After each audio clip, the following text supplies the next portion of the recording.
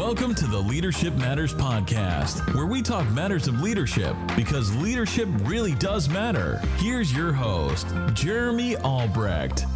Hey leaders, welcome to episode 40. That's right, 40 episodes in on the Leadership Matters podcast. Hard to believe that we've got 40 episodes now here on this podcast. And hey, special shout outs to all of our consistent, avid listeners out there who are fans of the Leadership Matters podcast. I want to thank you so much for sticking with it this long already. And some of you have subscribed. Many of you have left comments, reviews. You've shared it on your social media profiles. It just all helps spread the word about this resource tool for leaders, all in an effort to create health in your leadership, in your personal leadership, because we believe that healthy leaders produce healthy ministry. And so I just want to thank you so much. And for this special 40th episode, I've got a brand new segment we've never done here before on the Leadership Matters podcast. It's called This Is My Story, and it's really where we sit down with a leader and just really unpack their life story and what got them into leadership, how they got there. I love hearing people's stories, and I'm sure you do too. And so this is our first ever This Is My Story with special guest Jeremiah Nyangor from Calgary, Alberta. Here's my chat with Jeremiah. Jeremy's here. Jeremiah's here. Can I call you Jer? Is that okay? Yeah, absolutely. All right. Absolutely. So Jer's here Jeremy, with us today, and so good to have him. He was actually one of our guest speakers at our recent conference called Pursue Student Conference, and just did a fantastic job. And so if you were a part of that from our district, then you'll recognize his voice today on the podcast. But Jared, so good to have you. Thanks for doing this. Just give us a little greeting. Tell us where you're at, where you're currently ministering at, and how long you've been there. Absolutely.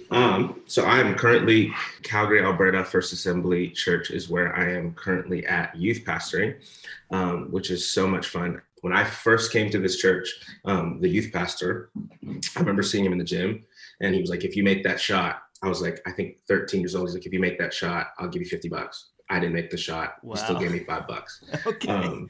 And from then, began this relationship with him. He started to mentor me and even kind of step in as a father figure. And Nice. he would say often, one day you're going to be the youth pastor here. And I just had lunch with him the other day. Wow. And it kind of all flashed before my eyes of Wow. man. And so been here as a kid, went away for Bible college. And now I'm youth pastoring. So it's been about 10 years almost. Wow. That's crazy. Wow. 10 years. I'm 10 years 24 you've been old. youth pastoring?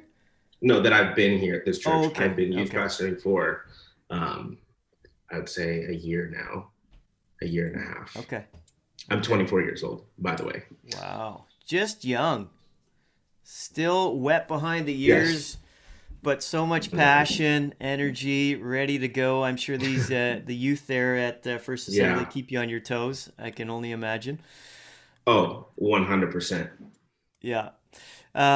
Jared, what do you love in terms of ministry? You said about a year and a half you've been youth pastor there at First Assembly in Calgary, Alberta. Shout outs to James Clarence as well. I think he Yes. kind of was the previous guy, and he's been on this Yeah. podcast before and a speaker at our summer Amazing. camps before. But Jared, what do you love most about what you're currently doing, working with students?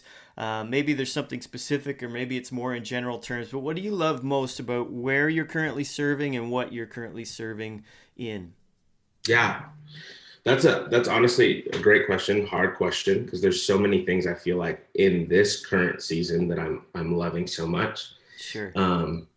One of them being the team that I get to run with. They're all good friends, people that we've from different churches or different seasons in life, all at one point or another have talked about, man, what would it be like if we got to run together? What would it be like if we got to, do ministry together? And it's almost as the same way that COVID has kind of flipped everybody's life upside down so quickly. Right. In the same way, quickly this has become a reality. And I think we constantly are all, I'm like, whoa, this is amazing. We get to do this together. One of the junior high pastor who actually sits in this office with me. Okay. We went to Bible college together. And so there's many nights where we would pray for our youth ministry, pray that, God would use us, and even dream about what would it be like if we ran together in the same. And wow. it just now is happening. So it's really cool. it's cool to see them all like come alive in their gifting, and it's really cool how that is impacting young people. Yeah. It's almost like it's just happening like unfolding on paper. Yeah. Like you get to watch it, where I'll see one of the pastors, Jess Sanchez, she's a dynamic, versatile leader, and she like leads worship, she plays drums, she plays keys, she preaches, she's like a creative genius. Yeah. And seeing her just like hop on drums or like lead worship or like talk about creativity, and then see like a bunch of young girls be like, man, I can be like Jess. I can be called to preach. I can be called to, play drums, or all these different kind of things like that. It's really cool to see how the Spirit just like uses somebody's gift to like impact young people that way. So that's probably the most exciting thing as a whole, holistically. That's good to see. Oh, that's so good.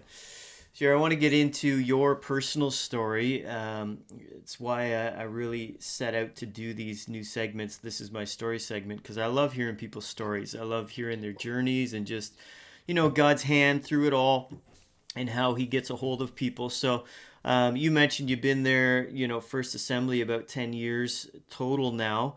But talk to us, go back even before that. You said you're 24, I think you said, 24 years old. So that'd go back to about 14 years old when you showed up there. But even pre that, like, just talk to us about your childhood for a bit.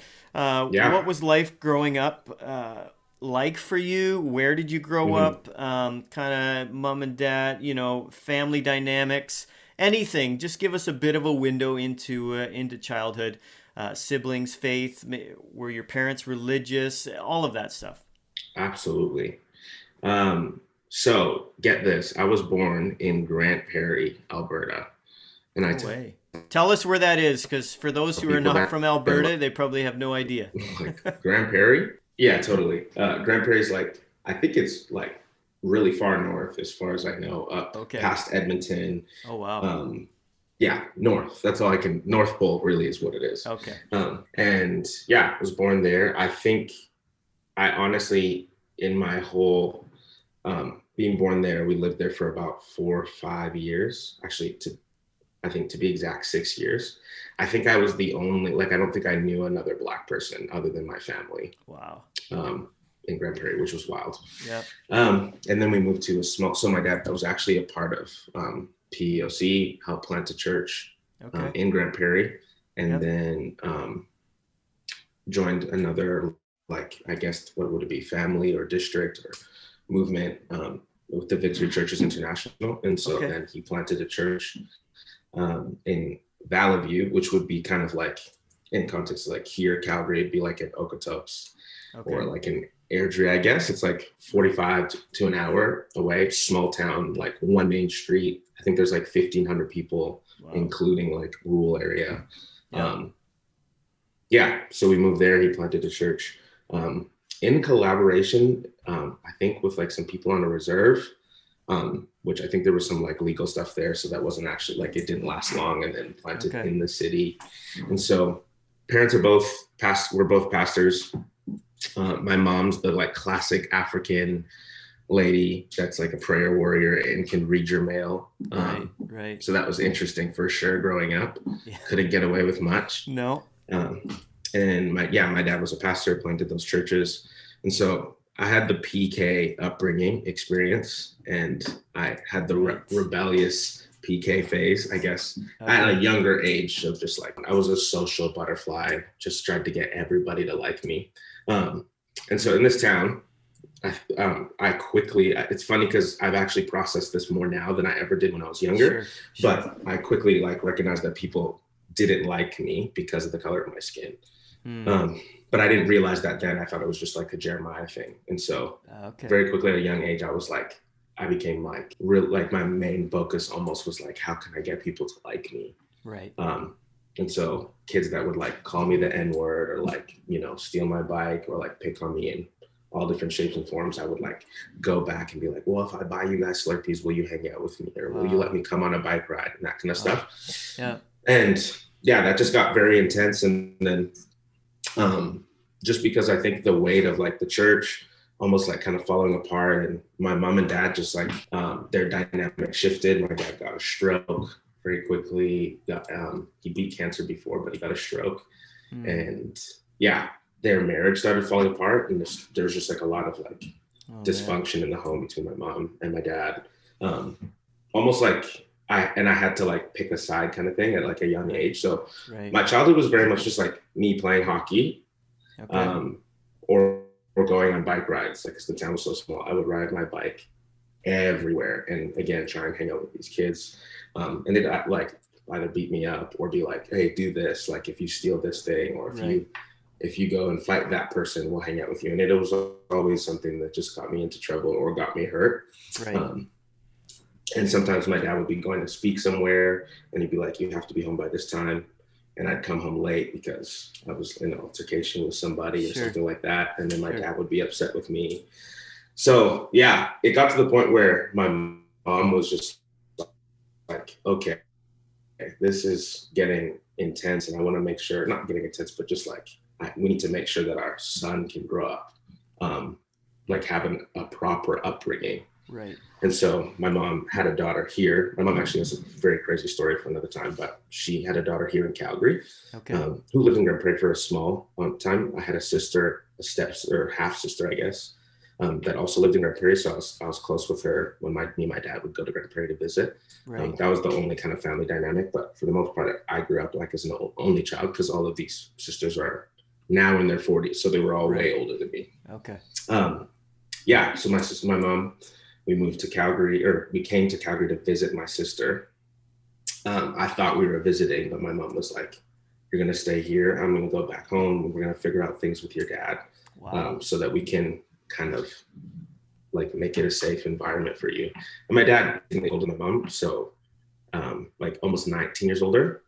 And the dynamic, I don't know if I don't want to say it's just an African thing, but like kind of the stubborn African, like I'm the head of the house type thing, was like super prideful kind of guy. So when she came back, he made it a point to like call social services and say, my wife kidnapped my son, just to prove a point. And so when they came and assessed the situation, they were like, Rebecca, which is my mom's name, if you want to keep your son, you need to like make some changes. So then very quickly, next thing I know, I'm like 10, I believe.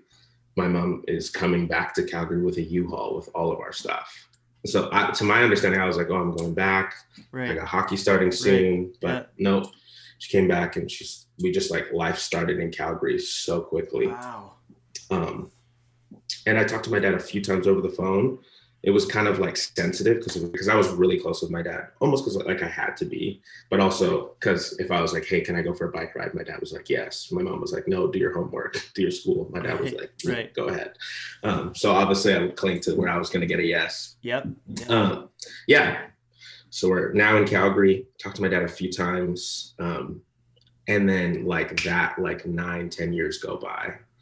When we first moved here, I was a pretty angry kid. I just, again, had that mindset that everybody was out to get me, that people wouldn't like me. And so I would either be like very angry or closed off, or try to get people to like me. And that was an interesting dynamic, but went through like tons of healing and had a ton of people that were just always there, like in my life, like mentors or father figures that were just like, would take me under their wing. There was a dynamic between my mom and my dad when in his church, where my mom actually started going to another church. And my dad was like the communicator, but my mom was really the one that pastored the people. And when she like moved on and like left, no one really started coming anymore. So I would come to church every week with my dad, and he'd go to his office and pray, and then I would just play the drums. And so I'm a drummer now. I've been playing for like 15 years, but that's really where it started, because I would just have every Sunday time to just sit on the drums and play and like improve. And I was always like attracted to drums when I was a baby, even I would always watch the drummer. So fast forward, we're here in Calgary. Obviously, like I found ways to like get involved with drums when we first moved here. Like anytime there was a drummer at church, I was like, hey, like, show me something. How long have you been playing drums? So when we first moved here, we ended up going to Center Street Church for a bit, and then got involved there in the youth ministry. And then because of like the PALC, we came to First Assembly. My mom was like obviously familiar with that scene. And then that was the day where I met Pastor Tim Mason, who was in the gym. And then we ended up, my mom, again, the Victory movement, going to Southside because my mom wanted to be in a space where she could like contribute, I guess. I think it was just, there was a lot of like processing happening in different, so I think places that could have felt like home didn't, because it was just a lot was happening, moving fast. And so we ended up going to this church called Southside Victory, where they didn't have much of a youth ministry. So again, I was just that kid, social butterfly. I was like, let me be an usher, let me do cat bar, let me do this, let me do this. So got involved in like everything. I was kind of like a punk kid that was like always around, like always asking, what's that? What's that? Can I have some of that? Blah, blah, blah, blah. And then I got involved with the worship team, and this church is fairly charismatic. So like worship sets could be an hour, they could be 2 hours. And so, but it was also super good for me to learn how to like, I guess, flow or follow in that band dynamic. And so from like, I think 13, 14, I was like playing at Southside a lot, playing for a lot of conferences, playing for these things called burns, where they're like 24-hour prayer sets, and just like getting connected with a lot of people, because I wasn't like directly involved in the youth ministry. I would just like serve by playing drums. And I would say today, which I'll get to, it's probably one of the like primary things as a young person, like in church, that's like not like solidified my faith, but it's like now it's a very, very vulnerable expression of like how I connect with God. It's not the only way, but I think like just playing drums and having fun on drums, transitioning into like, oh, I can encounter God through worshiping with my gift, to, oh, God's actually like giving me an authority and giving me an ability to see and partner with what the Spirit is doing in the room as playing drums. And so that was kind of the progression of that. But yeah, we were at Southside, and then one of the days, I think it was like some random Friday event, I like ran into, again, the drummer that was playing at First Assembly when I came to youth that one day. And I was like, oh, hey. And he was like, hey, I remember you, like came and talked to me. He's like, where have you been? Like, how come you haven't come to youth? I'm like, oh yeah, like we go to Southside, and I don't know. He's like, well, if you want to come to youth, like I can pick you up here every Friday at this train station. So then I started coming to youth again when I was like 14, 13. Getting involved that way. I remember again going out to like Michael Larson, who's the worship pastor here, who was a worship leader, at like various conferences that would like happen. Southside would host. Obviously, Michael, he had his own kind of itinerant ministry with like worship back then. And I was like, hey, like I remember you from the First Assembly, da da da da. And then he kind of took me under his wing, got me involved in Tehillah. So I started playing at Tehillah, which is kind of like a citywide initiative thing here in Calgary. Not initiative, but like it's a service, but it's like there's like 30, 40 churches represented. You're familiar with Tehillah. Yes, yeah. But for the people that don't know, it's kind of like a it's good. capital C church type resource equipped type thing. And so got involved there, playing there, started traveling with him. And like any church, any event that asked me to play for something, I was there. I was like, yeah, no problem. And started traveling and playing actually quite a bit. And then I started traveling with like a guy named Sean Foyt, who's, I mean, pretty popular now in the States because he's doing all those Let Us Worship things. So I traveled with him for a bit, which opened up tons of opportunity playing with different artists, people from Bethel, which none of these opportunities I was good enough for. The Lord just definitely opened up opportunity and opened up the door. So then I'm like 16, 17, 18, about to graduate high school. And in, again, the African culture, I'm like, oh, I think I want to go to Bible college or like go to Bethel or something like that. Because I think I just finished playing a tour with like Amanda and Stephanie. And I was like, they're so cool. I'm going to go to Bethel and be their best friends. No. And then, I remember telling, I think my uncle this in African culture again, it's like, you got to be a doctor or an engineer before you talk about Bible college or like some school of the supernatural. And so I ended up like not even finishing high school until like when I was 19 or 20 before going to Bible college. But last minute, I tried to like rearrange everything and change and like take higher course load and like this stuff, which did not end well for me. But honestly, the Lord rebuked rebuked me in a sense where I was like thinking, oh, I'm going to go to Bethel, do the school supernatural, and blah, blah, blah, blah, blah. And the Lord was like, just stop chasing opportunity, and kind of reminded me that it was because he opened up the doors where those opportunities came. And so that door kind of closed. And then this is around the time where I think James he came back around when I was like 16, 17. Okay. And so me and James had like a close, like brother type relationship, but we butted heads so much. He was like, this kid, I see myself in him. So I'm going to make sure he like figures it out sooner than I did, kind of thing. Yeah. Which obviously he's my supervisor, my boss now, but probably one of my best friends in a way, and a big brother. Yeah, he came along, was just like, man, what are you doing? Why are you coming out to hang after Tila? You gotta like go finish or go do homework or that kind of stuff. And ended up like pushing me because I was traveling at this point quite a bit. So I was like, oh, I guess my diploma's not that deep. Like I can do that later. Right. I'm making like decent money. Sure. And so, yeah, ended up finishing my high school diploma. We went on this trip, me, him, and the junior high pastor, Sebastian, to Portland and like Seattle and Vancouver. And he was kind of showing us like different schools, showing us Portland Bible College where he went. Right. And then when we were in Portland, I felt the Lord be like, this is where, just even before that, I got like a few prophetic words about drumming. And again, like I was saying, like the Lord making you aware of the authority that you can partner with the Spirit and like, you know, shift a room or like break chains, and then I got some prophetic words saying, hey, like God actually has deposited these things in you to be that, not just when you're behind a drum kit, but like walking in sonship. Wow. So then fast forward, James was talking to us about Bible college and this kind of stuff. And we go on this trip. And then that's where I felt the Lord speak to me in Portland, being like, this is where I want to shape you and like, kind of like bring these things to fruition. Yeah. And I felt it heavy, like strong. And it went, and if I didn't feel that, I wouldn't have went, because I was like, oh, cool, you've had that experience here. But that place was like, the dorm rooms were yucky, like gross. People were like super kind, but it was just like, oh, I don't know if this is a spot. But God spoke to me. So then 6 months later, I finished my high school like really quick. Then I go to Portland and I start Bible college, and I was there for 2.5 years.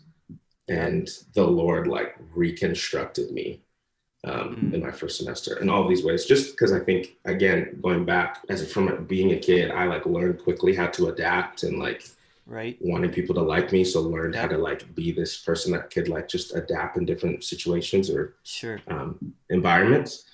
And I think I learned how to be like a professional Christian almost, like, because I grew up in it. I knew the lingo, I knew the talk, I knew what to do. And it was so like second nature. And the Lord just kind of like broke that all down and just kind of revealed to me like, hey, this is actually who I have called you to be and see you to be. And this is how you've been living and operating. And I just was like, man, either I'm going to spend the rest of my life trying to live like you called me to be, or like, it's it, I'm a failure kind of thing. And just, it revealed my dire need for Jesus. And it almost, I don't know, I feel like this is a bit of a tension of being a pastor's kid, is like, I feel like I'm constantly being saved. Like, and I've said this before jokingly, like, I almost wish I had like a radical, like I was on the streets and then God called me. But it feels like constantly like the Lord continues to like, I have moments where he's revealing stuff like that. It's like, oh man, I feel like I just got saved again. I just got saved again. But yeah, fast forward, Bible college here, come back. I've been here for 2 years and we're here. Wow. I kind of gave you the Sparks notes, but no, that's quite a ride, quite a story. I had, just know you not real well yet. Feel like I know you a lot better now, but just hearing your story. Yeah. Again, just everybody's journey is so unique to them, and just, you mentioned a few things that I want to just go back to, just a couple things, just even thinking of our listeners and our audience today and what they would benefit from. I'm going to save one of them for a little later because it's another question I actually want to ask you anyways. Yeah. But going back, you mentioned it a few times over the course of your childhood life. You talked about God speaking to you or making it clear. And I think in the church, and we've got all sorts of listeners today. We've got, some business people, we've got church leaders, but just, let's not make any assumptions. But when you say, I love asking people this anyways, regardless, but to any Christians or those who have faith in Jesus, but when you say God spoke to you, like, what does that look like for Jer Nyangor? What do you mean when you say God spoke to me? Like, define that for us. Help us understand what you mean. Because we hear Christians say that all the time, and to each of them, it can mean a little different. So help us understand what you mean when you say that. Yeah. I can even go back to that moment at PBC. I feel like, first of all, I'm thrown into this environment where people are like, passionately pursuing God. It felt like people were like, come on, like I'm here and this is what I'm called to. And like, I've been around it, but there was just like a different tenacity to it that just like, I was like, I don't actually have that. And so it kind of, obviously a new environment, not knowing a ton of people, I was uncomfortable. And so I think like it's true of humanity. When you're uncomfortable, you can become very introspective, analyzing things like in a deeper way. And so this is where I found myself for like a lot of this time in the beginning that I was there, and just in this place, becoming more aware of my insecurity, becoming more aware of like just little things. And it almost felt like I was slowly being broken down. It kind of positioned me into this place where I felt like I had to say, like, okay, God, would you speak to me? And kind of coming to him constantly for a while there in that beginning semester, like with just a different level of desperation, or I don't know if I would have called it that then, but clearly something inside of me was longing for something greater than what I was experiencing. And so then in that place, I just felt, one of these moments when I was in the prayer room, I just felt this like overwhelming, I guess, sense of, and I don't mean just like warm fuzzies and feelings, but just like this, like something inside of me, like my stomach almost dropping, just like needing to shift, and just simple, like almost still small voice, like the Lord speaking. And it sounds like myself, but it's smarter than me. And just like, this is who, and I know it was the Holy Spirit, because I'm like, I didn't have enough energy or confidence to encourage myself in this moment of like feeling broken.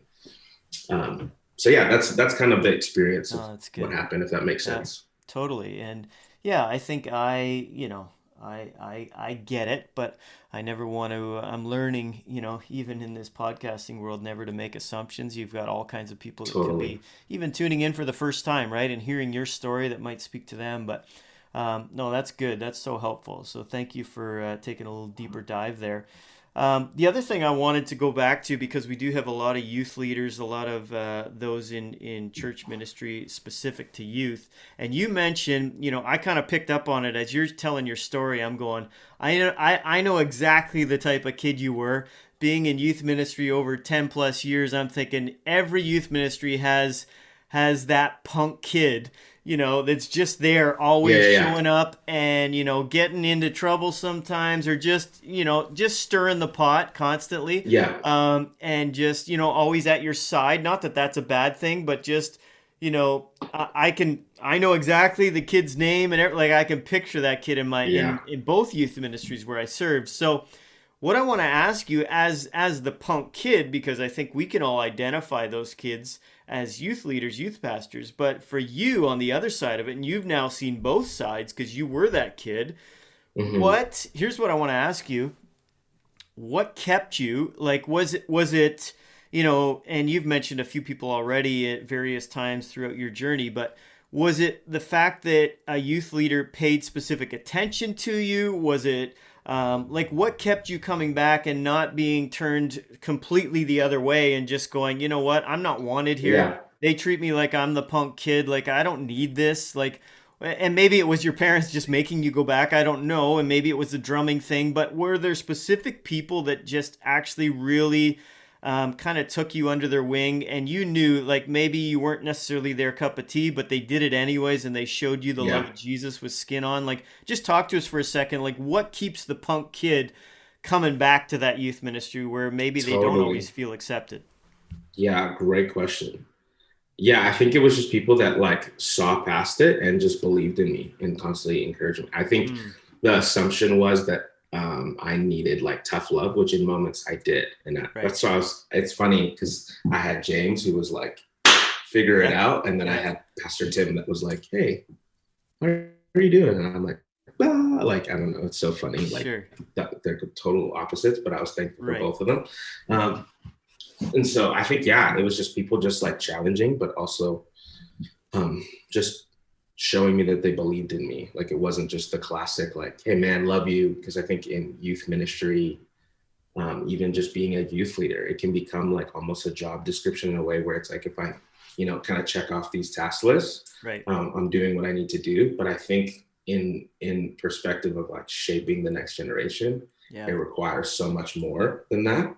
It Yep. requires a leader to be praying actively for those students. It requires like, the longer conversations, the coffees. And I think it's those things that Yeah. really like, um, It's good. really moved my heart for sure. And also, I mean, I left this part out, not on purpose, but so when we were here, that 9 years, 10 years that went by fast, Yep.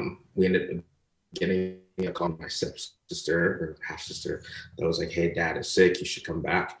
And so my dad actually ended up passing away 6 years ago with cancer. Oh, wow. I'm And it sorry to was, hear I that. mean, it was obviously heavy, but Yeah. a powerful moment of like reconciliation, and even between him and my mom, and Okay. him saying, hey, I know I wasn't there, but I prayed that like God would, cover you and that people would be in your life and that kind of stuff. And so Wow. it wasn't like much as the plan, obviously, as he passed away, but I was like, man, that was totally God's faithfulness and him Hmm. putting people. And so when I think of like those youth leaders, and like youth pastors, obviously like Tim and James and like a Michael or a Sean or people that like took me under their wing, Yeah. it meant more because there was like an absence in that Right. sense. Right. And not that they tried to fill that place at all, No. but just like, hey, I'm proud of you. Like that means something different when somebody's like current circumstance or context of like, Yeah. hey, I believe in you. Those kind of things. No, that's Yeah. huge, man. Kept Wow. me. Thank you for sharing that. You've had quite a story, man. Quite a journey, and I know you're still only 24 years old. So much of your life is still ahead of you. But I'm excited to see what God's going to continue to do, not just in you but through you as well. So Yeah. let's fast forward now. I mean, you've brought us up to kind of current day. There you are, First Assembly, Calgary, youth pastoring. And you said it before, like you're running with people you'd want to run with right now, which is Mhm. we don't always get that blessing, right? And so, dude, cherish every minute because that's something that's really, really special today, especially in Yeah. ministry and full-time ministry. To be able to do it alongside people you want to be with that's a special thing. But as a Agreed. youth pastor and as a church leader, forget youth ministry specifically, but even just as a church leader. Um, how do you guard yourself? We see people, we're trying to lead people. You specifically are leading students to live on mission in their everyday lives, in their high schools, wherever. And this is what we do as church leaders. We want the people around us. We're trying to get them to live their faith out and the Great Commission and go and make disciples. We're all commissioned to do that. How do you safeguard yourself? How do you ensure that you don't lose sight of Jesus' mission as a pastor? Because sometimes we could be so just wrapped up in the bubble of church ministry. So, Oh, what I'm really totally. asking you, man, is to describe to us, tell us what you do to make sure that you're not just always inward focused, even on the people, the youth, the students, but what do you do to keep community minded there in Calgary, wherever you're living, maybe your neighborhood, whatever? Because I think that's the only way we can really lead our people is if we model it first ourselves, right? And so, what do you do to make Mm-hmm. sure that you Mm-hmm. stay gospel centered, mission minded, living on mission there in Calgary, Alberta? Yeah, such a good question. I feel like this is what God is like actually walking me through and teaching me right now. Hmm. And I wish I was like 10 years ahead of this where I could give you like the breakdown and the like, the 5 points, the Sure, sure. Craig Rochelle points of Yeah, whatever. yeah, But yeah, I think just realizing, I think a lot has been through just a burden, obviously for the next generation, a burden for people, but just realizing, you know, when I read the Gospels, or when I read, you know, the kingdom of heaven, you know, of what Jesus was teaching, what it is like to be a Christian, or what it means to be, to live in the ways of Jesus and to follow the ways of Jesus, of this new humanity, this new kingdom. And I mean, the Beatitudes, or just living in that realm. I'm like, man, our world is not as it should be. Things are not as it should be. Right. And so it causes you to kind of recognize the brokenness and the calamity, I guess, around. And yeah, that, I guess, in that burden and that weight, looking through it, whether it's practically, spiritually, whatever, I'm like, the only solution is Jesus. To meet people and to touch people and to like shift things. Like I literally don't have that power. Right. Yeah, it just kind of brings you to a place of knowing that the love of God has to like flow out of me. And that's why I think Jesus said, there's no commandment greater than these, is to love God and to love people, because it has to have an effect on the way you live and the way you see people and the way you love people. And I think I've seen Christians, this is not a bash on Christians of the church, but I've seen us be more good at like talking about stuff than really like showing and doing. Sure. It's in some spheres, but a lot of people that I guess I look up to are just like, they're those people that they're the same within the context of the four walls and outside, when they like look at you with like genuine love, or like if you're in need of something. And I've seen them go that extra mile with people. Like, and I have certain people and friends that have modeled this well. Like, there'll never be a person experiencing homelessness that we're around where they didn't offer to buy them food or genuinely have a conversation. And it's not like, hey, let me get you food. It's like, dude, what's your name? What's your story? Like, who are you? Like, what bring, like, these intentional conversations that like dignify people. And so just like little practical things like that, like, man, I'm going to feed those who are hungry. Like, anytime I have an opportunity, like, I'm going to do it. Or any opportunity that I have to like pray or to speak life or to like speak against like slander and gossip has like now, I guess, continued to open up my eyes, deepen this like burden, I guess, in my heart to like walk that out and being on mission. I think it's something that grows because it's different for everybody. Like, again, people on this team here that are incredibly gifted at evangelism, like the way they can talk to people, pray for, like, it's wild. And I'm like, that's not my thing. Like, I'll push myself in different areas, but that's not like my straight thing. Like, this is my thing. And I think that's what I mean. Like, it grows for each person individually because we need that like diversity in the body of Christ of how we reach people. No, that's good. Yeah, I hope that answers your question. Yeah, no, that's good. Jer, I want to touch on something you said a bit ago, and I wanted to go here. Anyways, it's a little more sensitive topic, but you know, with the racial tension in our world, and I was going to say today, but it's not just today. It's been around for years. We would have hoped, you know, that we'd be in a better spot today. Maybe that's a better way of saying it. But given this racial tension, I'd love to get your thoughts, perspective, even your own personal experiences, if however comfortable you are sharing that. But just with racism, profiling, microaggressions, etc. Like you said a moment ago, you said back when we were starting, you said, you know, I was born in this small Grand Prairie, Alberta community where we were the only black family, and you realized, you know, people didn't like you. You didn't know it at the time. You thought it was just because of who you were, but now you look back and just recently are realizing it was because of your skin color. So I'd love you even tell us, like, how did you come to that realization even recently? Like, what was the journey to that? And just a bit about your experience. And then I want to get to asking you specifically, you know, just even inside the church and outside the church, and just, I got some further questions, but maybe we'll start there if you're open to that. Yeah, absolutely. I think how I guess came to this place now, I would say in the back of my mind, I always, like, obviously they would say things directly like targeted at my color of skin. Right. But because I wasn't actively seeing other people my color go through the same stuff, I guess I didn't really make that connection. Okay. And I think I've had an ability for a long time to just like, you know, flip the switch, like move on, like allow moments of pain to be that moment. And then I'm like, I'm good. Right.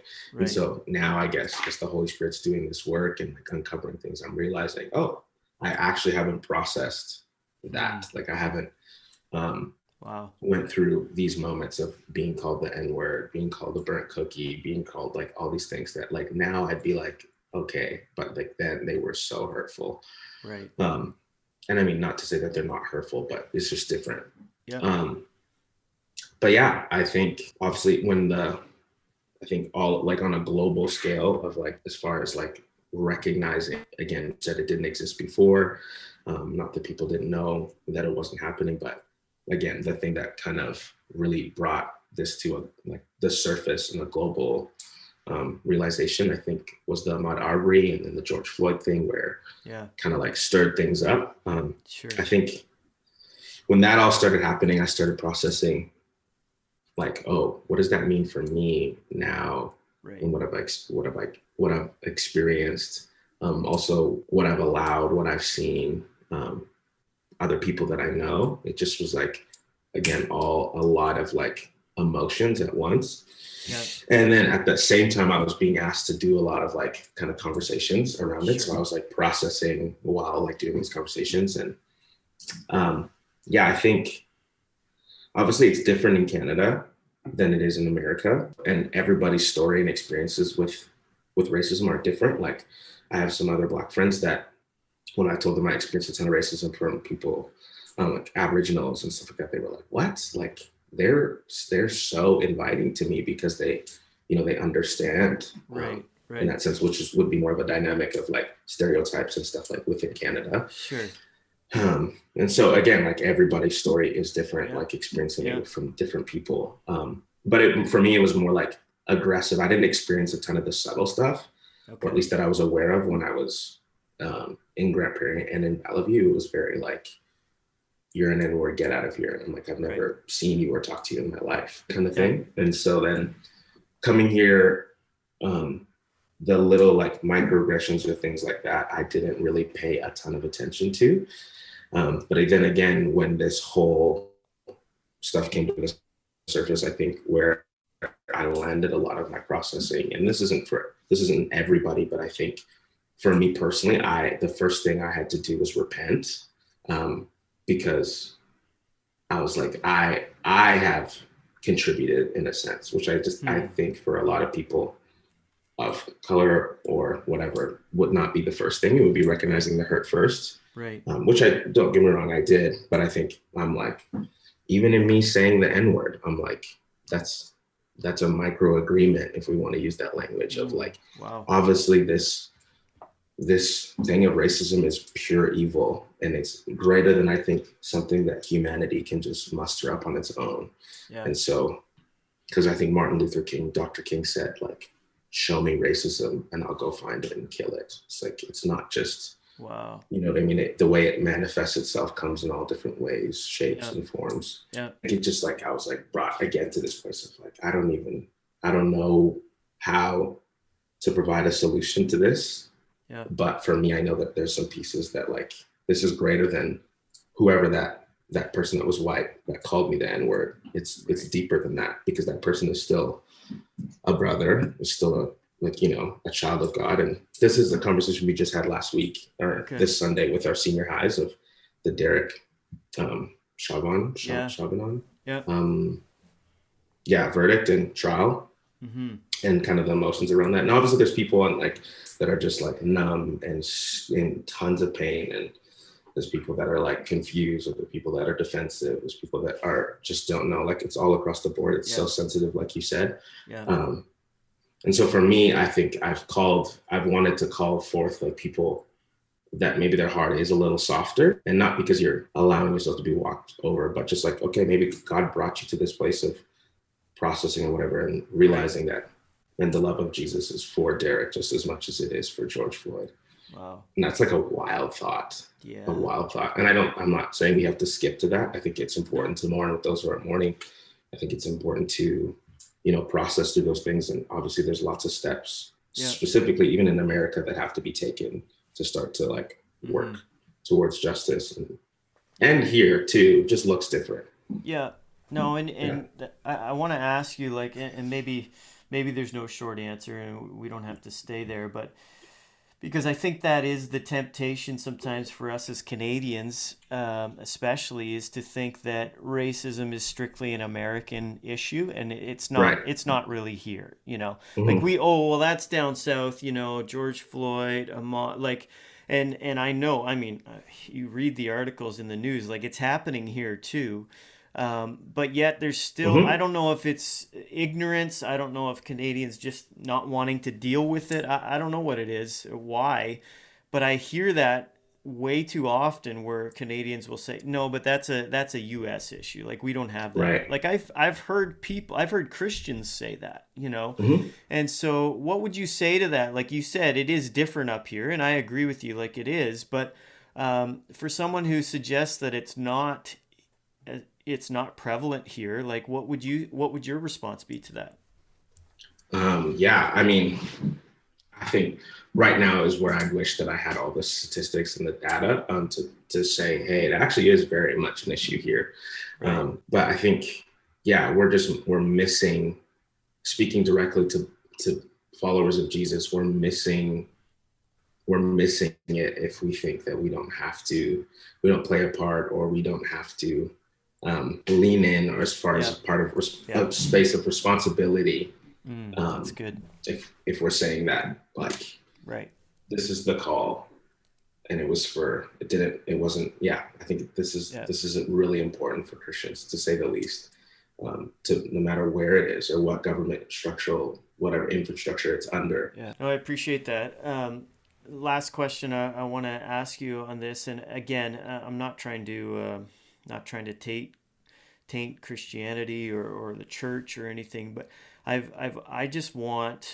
want to help people understand this better, and so I want to ask you this, because I've heard, again, well-meaning people, and I think their motives are actually pure.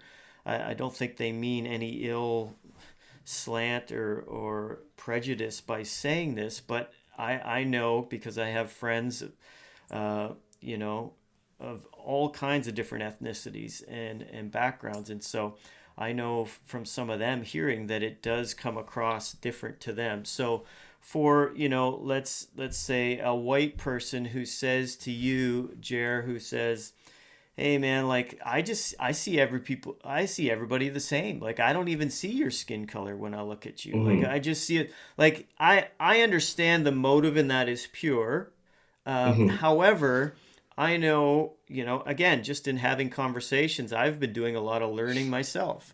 And I've learned that comes across totally different to somebody who maybe doesn't share the same skin color. And so What would you say to a well-meaning Christian who says that to you, and in all the love that you can muster up, but how would you help them understand that maybe that's not the best way of saying that? Right. Yeah, I totally get you. And I totally see the heart. And I've been in, I think, conversations where that has been a response, and I'm like, I know where that person's coming from, but then I've been around people that are like, man, that's actually super hurtful.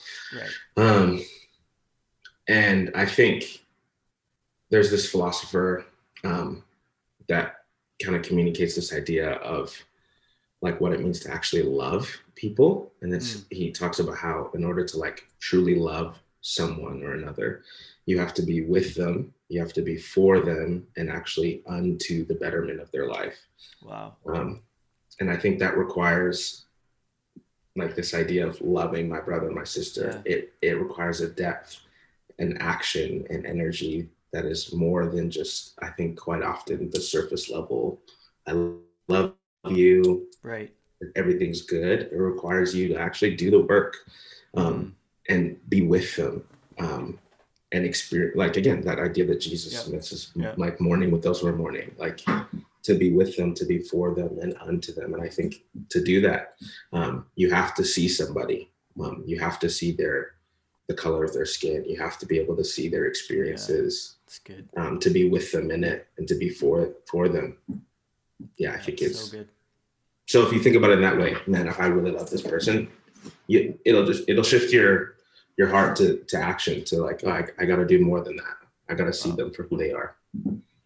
It's so good. Well, I thank you. You know, again, I know it's such a sensitive topic for so many, and so I appreciate you taking a little deeper dive there and spending some time there. I think that's so helpful to listeners today. So thanks for doing that, Jared. We're gonna wrap this up in just a minute, but I want to ask you a few, maybe a little lighter note, but some kind of concluding questions here today. First of all, and maybe this isn't so light, but it depends on your response, I guess. But what's on? I love asking this question to leaders specifically. But what's on your mind in this season? I know we're in the midst of a pandemic, and just, you know, it might be related to that, maybe not. But just what's on your mind this season? You've referenced, you know, Holy Spirit speaking to you many times throughout this interview here today.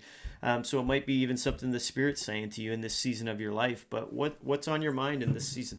I think, really what's been on my mind is just, I mean, it has to do with everything in a sense of like the pandemic and ministry and like just seeing people wrestle through what they're wrestling through and seeing different people, all across the board, just, you know, the different experiences or trauma. And I think a big thing for me has been just like the weight of anxiety and depression around people, and even the torment of suicide. And I just like, what's been on my mind is just, I've just been reading a lot, even of King Josiah, and how he almost like in a sense stood in the gap and saved a generation from, and I don't know, that's just been on my mind and my heart of just like, man, how can we just actually show people Jesus? Not in just the way that, again, not a bash to the church, not in the way that we have in the past, but something that's like completely new. Some would call it revival, which, I could say that for sure. But that's the thing that I like keeps me up at night, is just like, and then what do I need to do to be ready and available for someone or whoever? Jared, in the flip side of that is, I guess, with this season being so heavy, and you just mentioned a lot of heavy things and that people are wrestling, real life things, anxiety, depression, mental health of people is just, for so many, is just exhausting right now. And there's many that are just not even able to see, you know, the light at the end of the tunnel, the hope in it all. So, having said that, what do you do as you spend time thinking about those things, and that's heavy on your mind and your heart these days? What do you do for fun? What do you do for an outlet? Like you mentioned playing drums. Maybe that's a bit of it. I don't know, but maybe it's sports. Maybe it's hanging out with friends. But tell us what you do for fun these days to kind of fill up your tank. This is so funny. I don't know if you saw the video, Jeremy, but on Instagram, I posted it last week. I went skiing and I had a pretty bad fall. Yeah. Okay. Yeah. I did see that. Yeah. That was bad. So I've been doing that actually quite a bit, which is just funny. Like if any of my family members, when I say, first of all, the fact that I played hockey is like, he's an angel kid. Like God is on his life. It's a miracle. But skiing has been, I kind of made it like not a Sabbath, but it's something on the Saturday. I've been like trying to practice Sabbath. Skiing.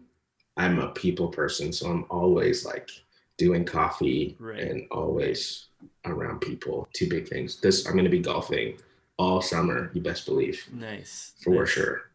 Well, I'll try to at least. Yeah, I hope you can, because they just shut down our golf courses here in Ontario. So it was open at first when we went back to lockdown. That was the one thing that they kept open, and then like literally a day or two later, the government announced that golf courses were going to be shut down as well. So maybe for the whole summer. Well, we don't know yet. I mean, at least till May 20th, but. For now, they're shut down. Yeah, so man. you'd have to. I'm so sorry. Yeah, get that in. I mean, I'm not a huge golfer anyway, so it's not a big. But I've got some friends who are, and people in the area who are. So it was a big shot to a big to one. them for Yeah. sure. Yeah.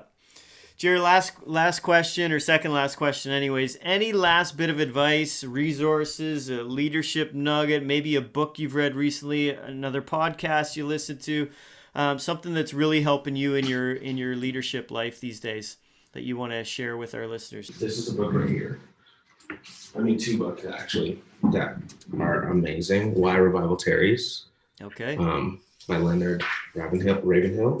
Yeah. And then Beautiful Resistance by John Tyson.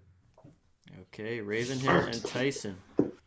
And then another book called The Pursuit of Holiness by Jerry Bridges. Yep.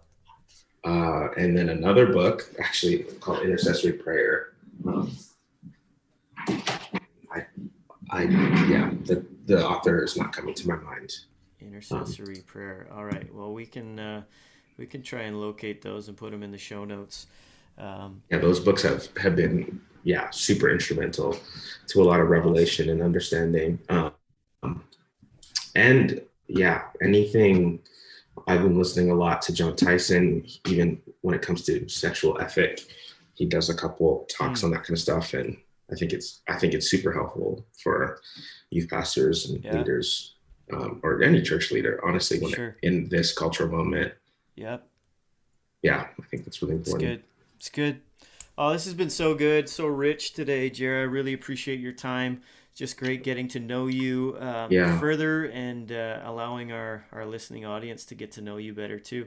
Our first, absolutely. This is my stories, and we just heard your story, which is a powerful one, man. Like, I had no idea you walked the life that you've walked, and you start to see, it's there's so many similarities when you see people that are really being used in effective ways in ministry today. Often, many of them share these unique, just diverse but difficult stories, right? And so cool just to see God's hand on your life through it all, and how He's kept you and sustained you, and continuing to grow you in now and in the days ahead.